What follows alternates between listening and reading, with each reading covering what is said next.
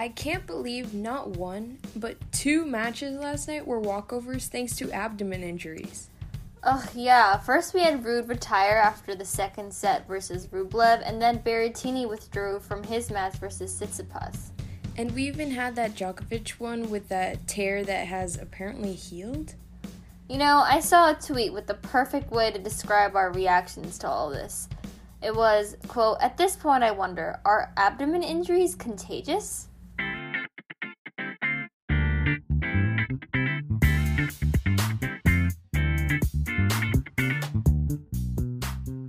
Hello everyone, and welcome to Hold On to Your Racket, the podcast for Gen Z tennis fans.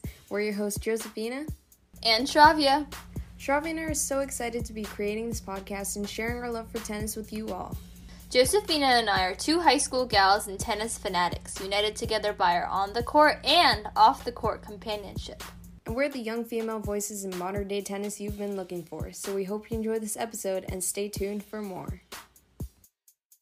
We're back with another Australian Open recap and / preview episode for the rounds. We have the round of 16 recap plus quarterfinal previews, so we're moving into the second week of the Grand Slam. And, you know, we do have a little PSA going on. Shravya, you want to take that away? Yeah, so unfortunately last night, as if you don't know already, Josephina is in charge of our Instagram account. I'm in charge of our Twitter account. I was having a bit too much fun on Twitter last night. I was tweeting a lot, and then it was getting really late, so I started fooling around with our profile, trying to edit some stuff around, and I accidentally switched our birthday to be in 2020, like the birthday we had logged in 2020. I did that by accident, and then we got locked out of our Twitter account because it was like, oh, you're not old enough to have a Twitter because you're born in 2020, and I was like, that's not what I meant to do. So we're locked out of our Twitter account for the time being. We've done all we have to do to kind of revive it back. So hopefully within 3 to 4 days it should be back, and I'll be back to my stupid tweets pretty soon. Come on, Shravya. We know our brand is being the young tennis podcasters, but maybe not 1 year old. Exactly. And also, like, we're supposed to be Gen Z, hit with the technology and stuff. We've already had a few glitches, but it's okay. I'm going to miss being on Twitter, but it'll only be for a few days, hopefully, and then we'll be back. But also, in better news, today we actually have a very special guest who is coming on to our podcast in a few minutes after we kind of talk a little bit about some matches of the round, but he's going to be joining us for some discussion around the ATP matches, so stay tuned for that. But before that, we do want to talk about some matches of the round. So on the WTA side, I would argue that this was not only the match of the round on the WTA side, but the match of the round on both sides of the draw, kind of like what we had with the Shapovalov-Sinner in the first round. The Osaka-Muguruza match took the cake. It was all the talk on Valentine's Day in Melbourne. Extremely high-quality tennis from both of the players, which is what we were expecting. Josephina and I have been anticipating this matchup, and a lot of other tennis fans, since the draws came out, and these 2 women did not disappoint. So Naomi Osaka defeated Garbiñe Muguruza, last year's Australian Open finalist, 4-6, 6-4, 7-5, and as Osaka does, she pulled off the comeback of all comebacks. She saved 2 match points at 5-4 in the third set when she was serving to stay in the match. And Osaka was down on a break early in the second set as well. So, and then after, saving the 2 match points in the third set, Naomi did not hit a single unforced error thereafter. So that is some clutch tennis from her. And this was kind of surprising to me. The 2 of them had never played each other before, so what a way to kick off their, head-to-head. And the quality of the match, of the opponents, the rankings, the seedings, the tennis, it was really, worthy of a slam final even, because that was that awesome of a match, and we've talked about how stacked the bottom half of the women's draw is. After her match, Osaka said, "Today I feel like I was a bit intimidated because I knew she was playing really well coming into this match. Obviously, we know Muguruza has been on fire these past few weeks. And Osaka said, and for me, I feel like in the stressful points, I feel I have to go within myself, and I know that today I probably hit a lot of unforced errors. I think that was something I needed to do because I couldn't really give her any short balls because she'd finish it. So that's pretty smart stuff from Osaka there. She had a strategy in mind, worked out for her, and definitely showed some real mental strength here to pull off this win. But what I thought was really nice was the butterfly. I know Josefina posted this on our Instagram, but the butterfly moment there was really nice, and we also saw that butterfly land on Nadal a few days earlier. So maybe there's some good luck there in the future for Nadal and Naomi. Definitely. I mean, I did post that because I thought the picture was really cool. And then just a few hours later, she basically posted the same photo. I was like, wow, Naomi Osaka's copying us now? But I guess it was okay because it was her in the picture after all. So next up, we have the ATP match of the round. Ozan Karatsev defeating Felix Auger-Aliassime. So this is definitely a surprising match. Some surprising results. We didn't even think this would happen, honestly, because Ozan did pull off a huge upset in the last round as well. Anyways, Karatsev defeated Felix 3-6, 1-6, 6-3, 6-3, 6-4. So going into the match, it seemed as if Felix was destined for his first quarterfinal. The Canadian had not dropped a set or been broken yet, not even by 11th seed Denis Shapovalov in the round before. But Aslan managed to come back and win the last 3 sets. So the way that Karatsev managed to do this was that Felix's serve did get weaker as the match went on, with only spurts of power in between some games. And also, I mean, Karatsev forehand is not to be diminished. It is incredibly accurate, and it cornered Felix into making some forced errors in addition to the myriad of unforced errors he was already making. So Karatsev has proved to be a worthy opponent, considering how well he's been playing versus these 2 top 20 players. And next up for Aslan is Grigor Dimitrov. And also Karatsev is a qualifier, so that's pretty big stuff from him too. And we were talking about this when we were previewing this match. I remember we had said that, you know, we're going to give FAA the edge, but it's all going to depend on if he can handle the pressure of being in a quarterfinal, because we've seen how he has done in finals before with that pressure, and I think that got to him because, again, he was up 2-0 and then lost. So that's sad for him, but big breakthrough for the Russian.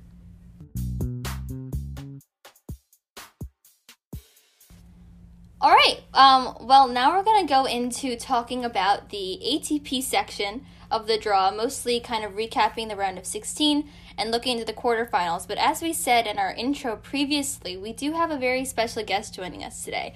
So with us, we have Petros. He's one of our tennis coaches where we play tennis at, and not only that, but he's been working at the U.S. Open for the past few years and has gotten to know and become friends with quite a few big names, including Francis Tiafoe, Nick Kyrgios, Stefanos Tsitsipas, and Denis Shapovalov. I don't know if you guys have heard of those guys before. Maybe you have, maybe you haven't, but pretty awesome people there. So Petros, why don't you tell us a little bit about your experience working at the Open over the past few years, how you've gotten to know these guys, and really just what the experience is like working at a Grand Slam. So basically, I've been working the U.S. Open for about 10 years. I had many different positions throughout the U.S. Open, but for the last 5 years, I've been in charge of the men's locker room. So just being around the players is super cool. Getting to know them a little bit on a personal level, opposed to just watching them on TV, is really cool. And just everyone's pretty nice. So we did mention that you're friends with a few of the guys. Is anybody that you talk to specifically still in the main draw? Well, Steph's still in the quarterfinals now, so I'm definitely rooting for him to win. Nice. Yeah, he got a bit lucky, I will say, with getting Matteo to withdraw, but still, Stefanos is someone who we are also big fans of, so happy to see I thought that would there. be a tough match for him because Berrettini's been playing really well. He's a big server. He has a big game, so I thought he would give Steph some trouble, but yeah, let's just say he got a little lucky with that. Yeah, so like we were talking about some of the matches leading up to the quarterfinals, like the round of 16 matches, we're going to start off with some of the quarterfinal matches we have coming up.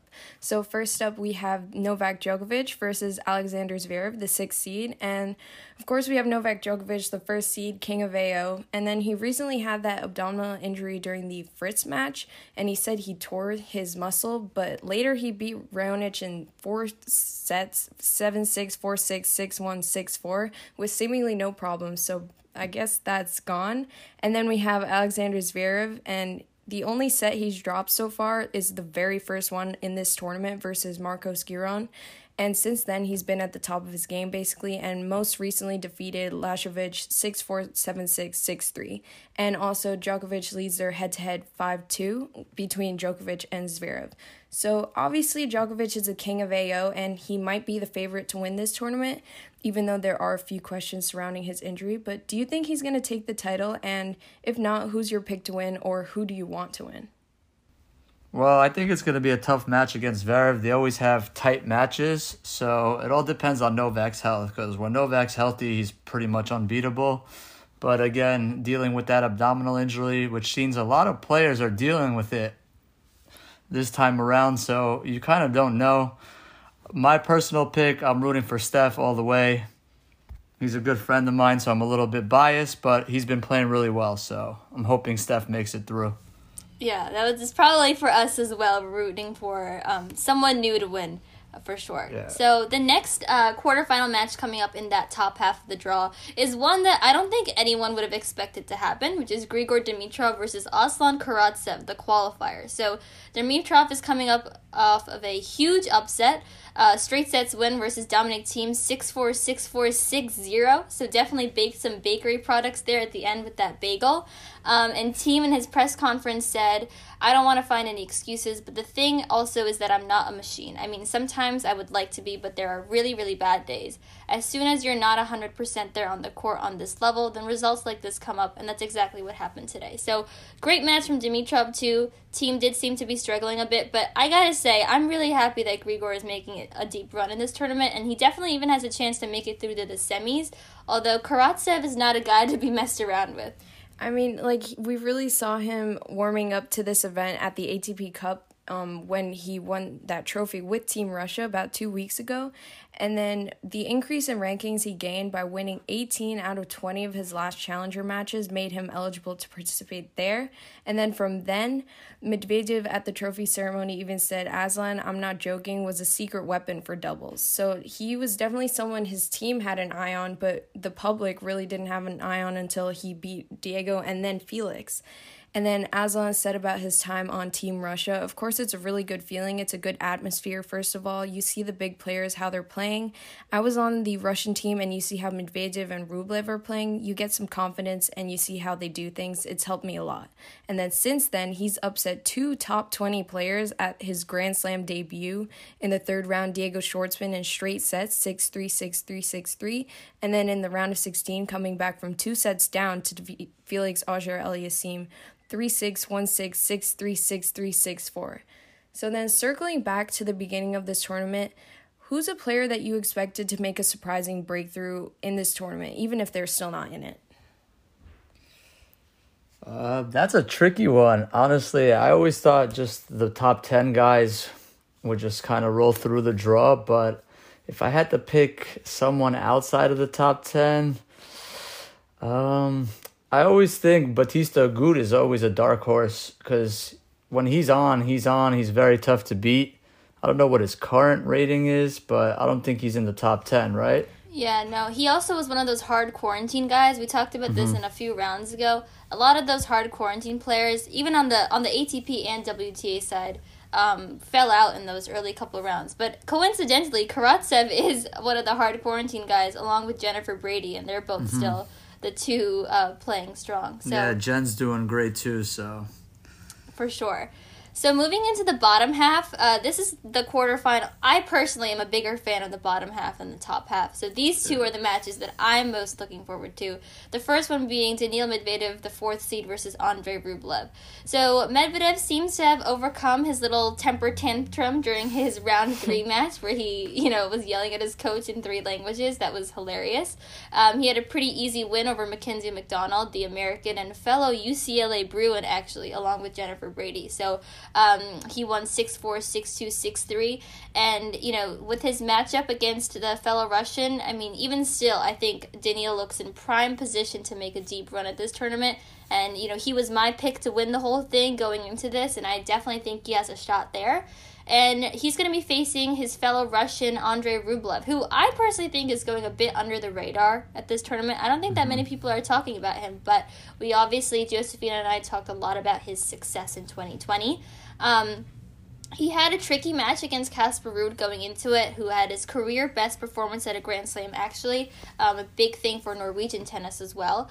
And he won the first 2 sets 6-2, 7-6 until Ruud all of a sudden decided to retire with, again, another abdominal injury. So definitely something going on there, and we're going to talk about Berrettini as well in just a bit. But anyway, when we previewed this possible matchup between Medvedev and Rublev in our last episode, we kind of said, Josephina made the point that it seems like Medvedev has a pretty good chance at this, given their head-to-head of 3-0 to Medvedev.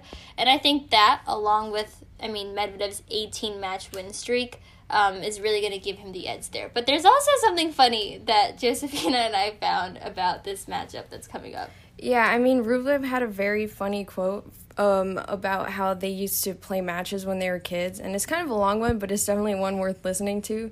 So he said, "After that, I realized we're both nuts. We played lobs. Each rally was 10 minutes. We kept pushing those lobs to exhaustion. One of us would screw up the lob, and there would be 3 more minutes of crying and racket throwing. I think we played without line judges, so that was okay. Nobody killed themselves looking at all this. Then the second point, again, 10 minutes of waiting, 3 minutes of crying, one of us rolling around the court after winning this point, and another one crying. Everything is terrible." And and it was 3-4 hours like this. We'd flip out differently. I was throwing rackets, crying, whining. Daniil was throwing rackets, but without crying and whining. Instead, he'd yell at everything and everyone around him. Someone would simply pass by and he would tell them to go to hell. And I was grabbing clay from the court and eating it. So certainly funny how we see players that have been playing since they were little matching up during the Australian Open. We saw the Felix versus Shapovalov match, and I believe either Felix or Shapo, they said that they've been playing since they were 9 years old. That's when they played their first match. So definitely cool to see how it's evolved. Even Jennifer Brady and Jessica Pegula have known each other for a while, and they're also playing each other. So that's definitely a lot of matchups there. Yeah, this round is a battle of friends, seems like. Yeah, it looks like they're being pitted against each other, but they can't do anything about it because of how the draws are placed.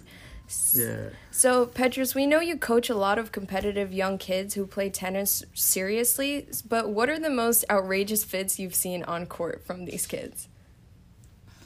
I've seen kids crying, yelling at me to leave when I'm watching them play, even though I'm like the calmest coach ever. But just when the nerves kick in, you just look to point the finger at somebody else besides yourself. So it happens pretty often. I have an 8-year-old that I coach who screams, break rackets, and he's only 8. So, yeah. So, and then also going back to Rublev, he's kind of a player on the younger side, definitely, but he totally established his dominance on tour last year. But do you have any picks for like up and coming young players who could do well in the ATP in the future? Sebastian Korda has been absolutely killing it the last couple of months, so I'm rooting for him. Actually, he's a really good kid. He's very humble, so I'm hoping he's the name that we're going to be talking about in the future. I think he's playing a challenger tournament this week with Andy I think Murray. He's actually playing right now. So. Oh, okay, yeah. So that's it. I think that we were Josephina and I were talking about this a couple of days ago. That challenger tournament is also stacked because they had one just now where Andy reached the final, but then they're having another one in the same venue with Andy, Korda. There's definitely some other names there that I can't remember, but Sebastian Korda is also someone who we've talked about a bit. Yeah, especially since the Western Southern Open last year, that's kind of where we started really talking about him and highlighting him when it comes to dark horses in the draws, especially younger players. Yeah. So next up, we have the Rafael Nadal versus Stefanos Tsitsipas match. And then we have Nadal coming off of a breezy 6-3, 6-4, 6-2 win over Fabio Fognini, who has definitely picked up his form since coming back from ankle injury and is a player that has given Nadal trouble in the past. But he did not pose much of a challenge yesterday. And then, I mean, Shravya, you definitely had some opinions when watching this match. Yeah, I was kind of rooting for the Italians in this round, in the round of 16. I mean, I knew Fabio wasn't going to win, but I'm a Berrettini fan and a Tsitsipas fan, so that was more difficult. But I'll get into that later when we talk about Tsitsipas. But I'm going to be honest, I was watching this match, the Nadal and Fognini one, and I was bored out of my mind. It was so, I personally did not like it. I was much more of a fan of the matches yesterday, the day before. But, either way, I think it's still kind of surprising that Fabio made it this far. We talked about Team Italy's success last week, too, but Fabio Fognini is coming off of a double ankle surgery just a few months ago, so this is big for him. And then even Nadal, I mean, at the beginning of this tournament, he had pulled out of the ATP Cup because of a back injury, but that seems to definitely be improving, especially based on his performance yesterday. And not many people are talking about the fact that if Nadal does make it to the title and wins the title, he will surpass Roger Federer's current count of most Grand Slams. So definitely looking in a strong position to do that.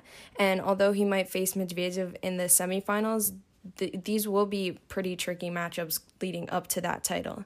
So which member, if you had to pick one of the big three, which big three is your favorite? Oof, this is a tough one. I mean, I would have to pick Rafa. I mean, his hard work speaks for itself. The guy's a fighter. You can't rule him out on any surface, even though he's the king of clay. So I would probably say Rafa. Well, then your fave of the big three is facing off another one of your favorites, Stefanos Tsitsipas. So unfortunately, in his round of 16 match, Matteo Berrettini had to withdraw due to an abdominal injury.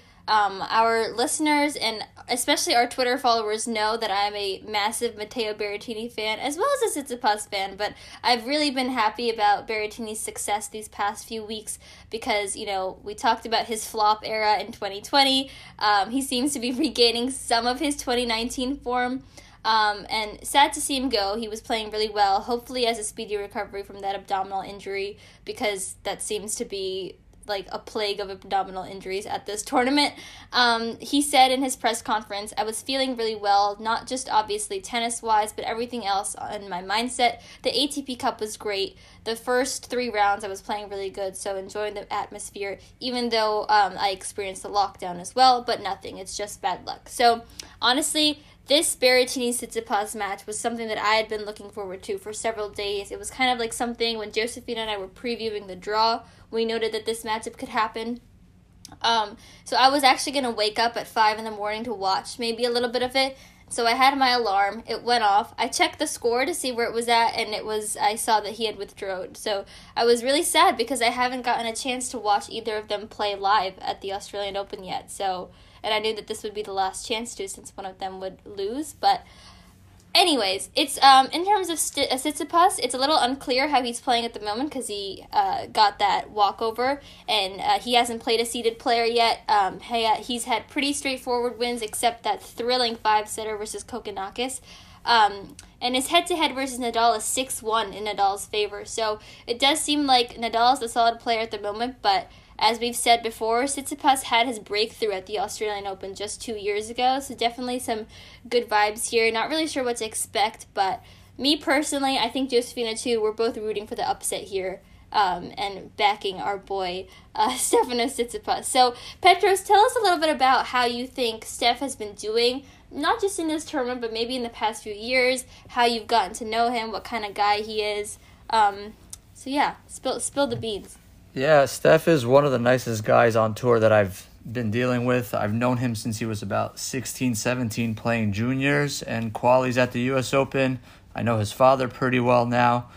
He's a humble kid, very nice, not very outspoken, and I feel like that maturity he has off court helps him when he's in that match, in that big scenario, because he can stay calm. He has his moments where he's fighting with his dad or his box, but that's normal. You've seen it happen with all the players. And I just think that the no crowd thing is going to be in favor of Nadal because he gets a lot of Greek support in Australia usually. So I think that's the only advantage that Rafa has at the moment. And I just hope Steph pulls it out, honestly. So yeah, we'll see.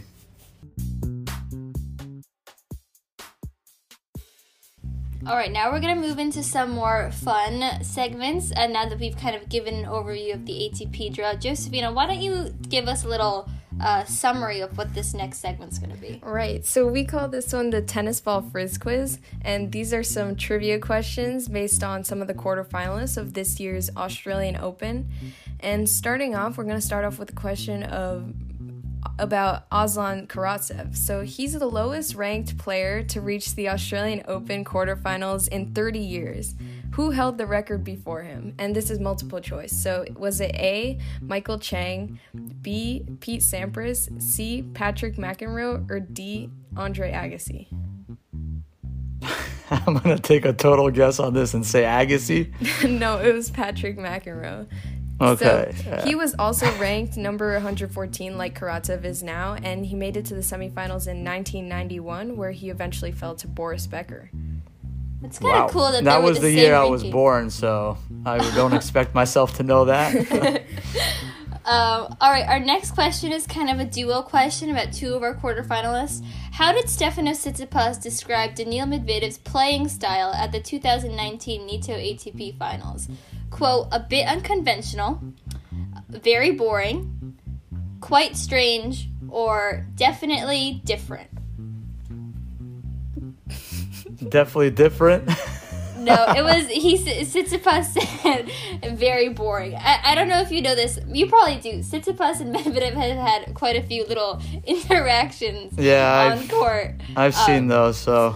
Yeah. So that's probably what was happening. But hey, Tsitsipas won that tournament, so no bad karma there for that. Yeah. And then we have a question about Grigor Dimitrov. So how long I'm about to go 0 for 3 here. You might actually know the answer to this. You might get this one right. So how long did the 2021 Australian Open quarterfinalist Grigor Dimitrov date Maria Sharapova?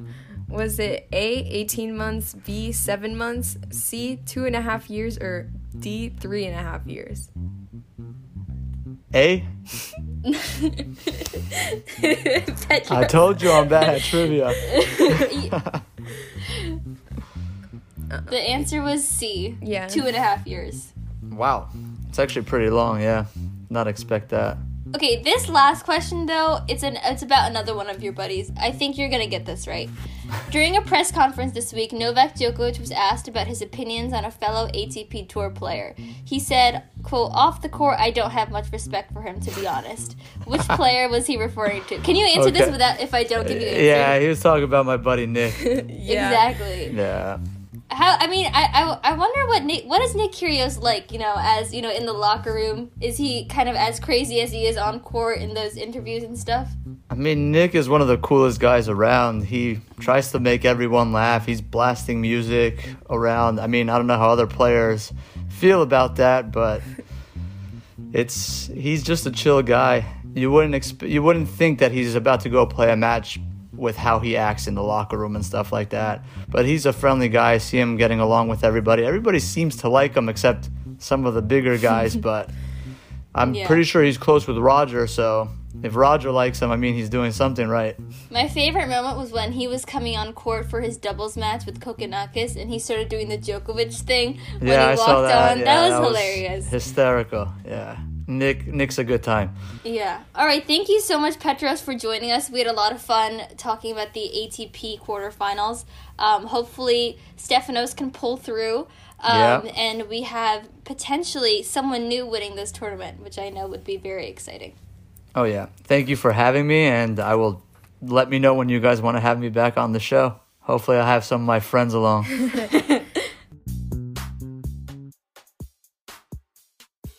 So moving into the WTA, We hope you enjoyed our little section there with Petros. If you couldn't tell, we've known each other. The three of us have known each other for a while now, so it was really nice having him on and giving us a bit of an insight into some of the players. But we're equally as excited to talk about the WTA. So, Josephina, tell us about the top half of the draw.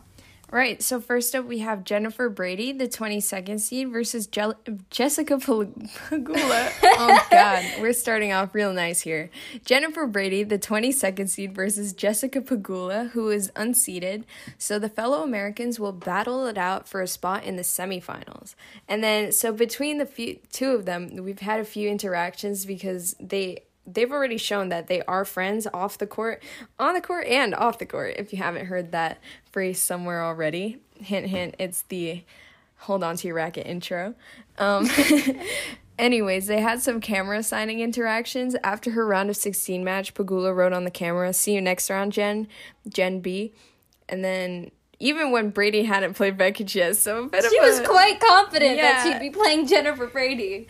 And then after her round of 16 match, Brady wrote on the camera, "Bring it, Jess," and then the little smiley face with the parentheses. So that was cute, definitely, and it showcased their friendship a bit there.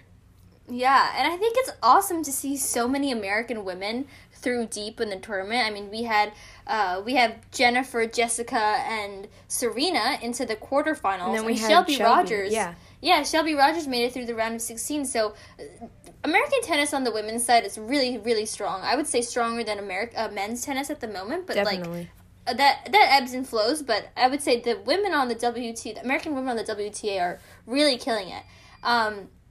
Jessica Pegula is someone who we've actually talked about here and there on the podcast. Kind of honestly since we started the podcast, she's been making a few breakthroughs. So her best result at a Grand Slam before this was the third round of the U.S. Open just this past year in 2020, and now she's into her first Grand Slam quarterfinal, and she's actually now being coached by David Witt, who was Venus Williams' prior coach. So seems to be that partnership seems to be working well too. But she's made some major upsets to get here. Not only did she stretch Sophia Kenin to a tight match at the previous tournament before the Australian Open, but she upset former Australian Open champion and 12th seed Victoria Azarenka, multiple times doubles Grand Slam champion Kristina Mladenovic, and then former U.S. Open champion Samantha Stosur in her en route to get to this position. And most recently, she just defeated 5th seed Alina Svitolina in 3 sets, 6-4, 3-6, 6-3 to reach the quarters. Definitely a breakout player in this tournament, someone we didn't expect to go this far. But, that match versus Jennifer Brady is going to be super interesting to watch, and I wouldn't count Pegula totally out of that one. And then next we have Jennifer Brady, her opponent, and also our dark horse semifinalist pick. So she has not dropped a set moving into the second week and was broken for the first time only in her round of 16 match versus Vekic. And speaking of that match, Brady defeated Donna 6-1, 7-5, and Vekic put up a bit of a fight in the second set, even after receiving a medical timeout for her knee. And like I said, she became the first of Brady's opponents to break her serve, and even then, Brady was able to claw her way out of a 2-4 deficit with powerful aces and well-placed her fear hands, not forehands, but the fear hands. Is that just a Brady thing, or is that a widely tennis-known term? Did you make that up? No, I heard it somewhere. I thought you took... Oh, no, I haven't heard it anywhere, but the pun works. I know Josephine is very fond of tennis puns. She really likes making this one pun about Alex de Minaur. Oh, yeah. Being like, he's the player who has the best coolest demeanor on tour. And, it's a pun on de Minaur and demeanor. She's quite fond of that pun. I don't know how I feel about it, but you do you, Josephina. Yeah, I'm kind of known around town for my dad jokes.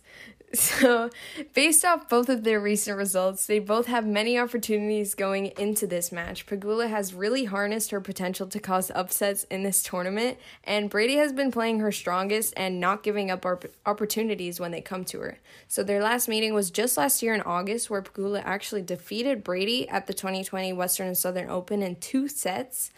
So definitely a little bit skeptical based on that past result, but Brady is looking stronger going into this. I also think, remember in the beginning of the tournament, we were talking a lot about this quarter of the draw, Svitolina's quarter, and who would come out of it, and that Jennifer Brady was probably the strongest person in that section. I think it's really interesting to see not only Brady pulled through, but also Pegula, because that was a tricky section of the draw. I think it was like the Azarenka, Sakari, Mladenovic, Svitolina, Coco Gauff, Brady, Pegula. So it's really interesting to see how that eventually played out. So, going into the next match, which is the top quarter of the top half of the draw, Ash Barty versus Karolina Muchova, the number 1 player in the world versus the 25th seed. Ash Barty, the Australian, has literally been sweeping away anyone in her path to the title so far, just recently defeating Shelby Rogers 6-3, 6-4, who she went to 3 sets with, or I guess the third set was a match tiebreak, just the past week at the Yarra Valley Classic, I believe. Yep. And it's hard to keep track of all those names. Yeah. But Barty has been playing a really strong game, considering hasn't played this is the first Grand Slam she's played in a year. So, just having her return be, just starting, she's back at her top level. And, as we said at the beginning of the tournament, she's a top contender for this title. I definitely think that with her brand of tennis, she could be making it through to the final and could be a very worthy opponent for Osaka, Halep, Serena, whoever comes through from the bottom half. Whoever it may be. Yeah, very, very much one of the strongest players in this draw. She said, it's really exciting to be through to another quarterfinal. If you would have told me a few months ago when we were doing preseason that this is the start we'd absolutely take it with a big smile on our face. So I think that, she has a great shot against Muchova, but getting this far in her first tournament back is a big thing to be celebrated. Also, she has a great attitude going into all this. I haven't really seen any negativity from her, so that definitely probably helps considering her results. So next we have Karolina Muchova, the 25th seed, who will be facing Ashley Barty in the quarterfinals. Also quite the force to be reckoned with. She defeated Karolina Pliskova, the 6th seed, and an in-form Elise Mertens, the 18th seed. But is it enough to take out Barty? That's the real question here. They met once before at the 2018 US Open, where Barty won in straight sets, but they're both playing like an elevated game right now. This is a whole different level of tennis for both of them. So either way, Ashley Barty, she is the first seed for a reason. She has been demolishing anyone she's gone through to get here. So we should definitely take that into account when we're expecting the results here. Now, the bottom half of the draw, my favorite part of the draw, I think we both really have a big... this section of the draw is just insanely packed. And it has 2 very exciting quarterfinal matches lined up, which were only birthed from, equally exciting round of 16 matches. So, So the first one is Shea Su Wei versus Naomi Osaka. So let's talk about Shea Su Wei, Queen Shea Su Wei. Yes, please. If she wins this whole thing, even as an Osaka, Serena, Jennifer Brady fan, I wouldn't care, because Shea Su Wei is literally the ultimate. She has been capturing the hearts of tennis fans throughout this entire tournament. So this is her first Grand Slam singles quarterfinal. We know she's a very accomplished doubles player for the 35-year-old. So she's 35, still going strong, reaching her first Grand Slam singles quarterfinal. That's pretty awesome. To talk a little bit about her playing style, if you've ever seen her play, it's a very eclectic but really clean style. I love it. It's so fun to watch. She's insanely talented at redirecting the ball and has a ton of variety, which is why I think she's going to be a tough matchup for her opponent, who we're going to talk about in just a bit. And she just has an amazing personality, so a very lovable player.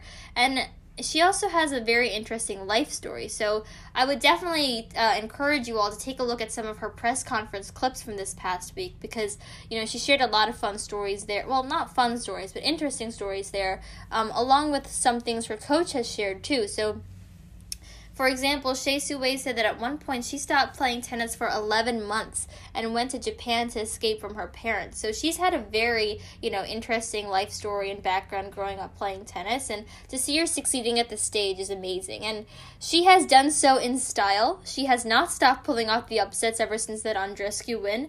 And she defeated Marketa Vondrousova in the round of 16, 6-4, 6-2, to set up a match with Naomi Osaka. And like you said, she has been capturing the heart of tennis fans throughout this entire tournament, including my own. I mean, she had a few press conferences, again, where I believe she said, even if I don't play with good tennis, I still have the food in Melbourne to look forward to. So definitely some relatable moments there that definitely make her more amiable and just a better person all around. So, of course, we have her opponent now, Naomi Osaka, who is in top form and still the favorite to win this tournament. We already discussed her match versus Muguruza as the match of the round. And Naomi said about Shea Su Wei, if it was a video game, I would want to select her character just to play as her. I mean, we know Naomi is definitely a fan of video games. I believe she had a sponsorship with PS4 or 5, one of those. Not my area of expertise. Anyways, Osaka also knows the challenge that comes with playing Shea Su Wei. She said, I'm not really looking forward to it. She's going to be really tough. Every time I've played her, it's 3 sets. It's really long. I think I played her 2 years ago, so it's actually fun when I'm not really angry. It, as in Shea's style of playing, makes it really tricky.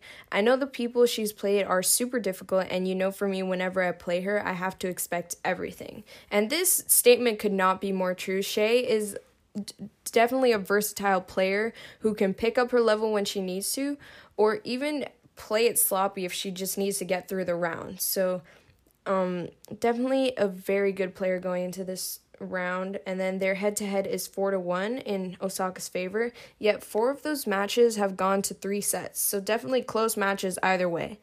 But even so, our prediction is for Osaka to win in 3 sets because, Shea has been playing amazingly and phenomenally, but Osaka is still the favorite for a reason, and we're going to stick with that. So, to round out this insanely packed section of the draw, this next quarterfinal is worthy of being a slam final and has been a slam final in the past. So Serena Williams, the 10th seed, is taking on the 2nd seed and world number 2 Simona Halep. And wow, Serena's round of 16 match versus Sabalenka was crazy. I watched the entire thing. Extremely high quality tennis from both opponents. Josephine and I were both, when we were previewing this episode, we knew it was going to be a battle, and we were actually giving the edge to Sabalenka, and it seemed like she really did have the match, especially after how dominant she was in the second set, because the score was for Serena 6-4, 2-6, 6-4. But, they really left it all out there on court. And Sabalenka definitely had opportunities, but Serena was just the better player. I think the experience really helped her there. Her serve was definitely a key to the match. Her first serve percentage was nearing 20 to 30% in the second set, which she lost 6-2. But that's what she picked up, and she used her signature weapon to take the third set.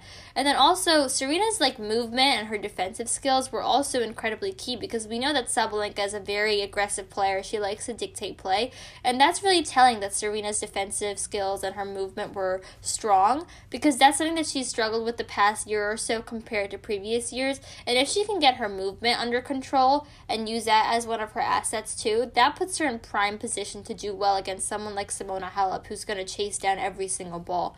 The match was also not an easy match, as we said. She was up.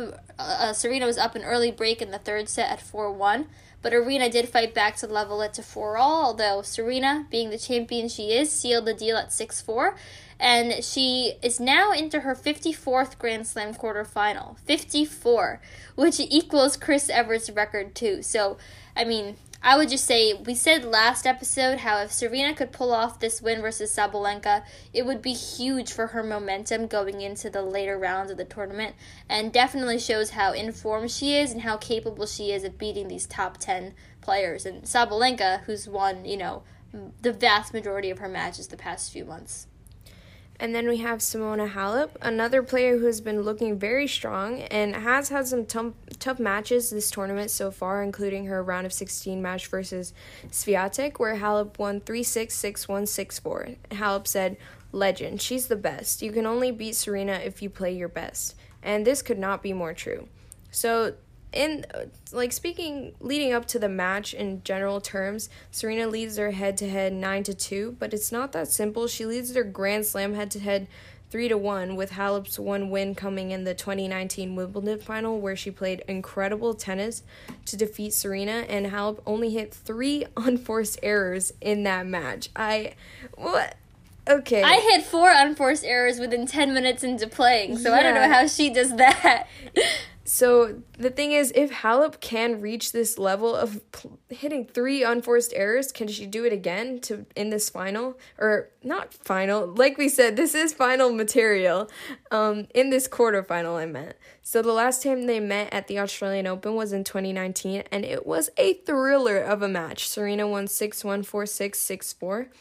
But, Serena is the pick here. Serena in 3, the greatest of all time, the GOAT, really showed how in form she is. She's ready to beat top players in that she showed in the Sabalenka match. So we think she has a real shot at this one. And this is some of the best tennis Serena's played in a while. Finally, we're starting to see that 24 really come into view for her. So I think it's really great that she's picking up her form and just adjusting to this new level of tennis that she's playing. Yeah, and Serena doesn't like to lose, so she knows that their last meeting with Halep was at that Wimbledon final, which was one of Serena's shots at 24. So, I think that this match is going to be, definitely get your popcorn for these quarterfinal matches, especially the ones in the bottom half of the draw. Thank you so much for joining us, and that is game, set, and match for today. If you like this episode, please let us know and stay tuned for more. We'll be providing you all the coverage of the Australian Open and, of course, all the tea on tour. Email us at holdontoyourracket@gmail.com for any questions, and leave a rating on whatever platform you're listening on. Hold On To Your Racket is available on Spotify, Apple Podcasts, and Google Podcasts.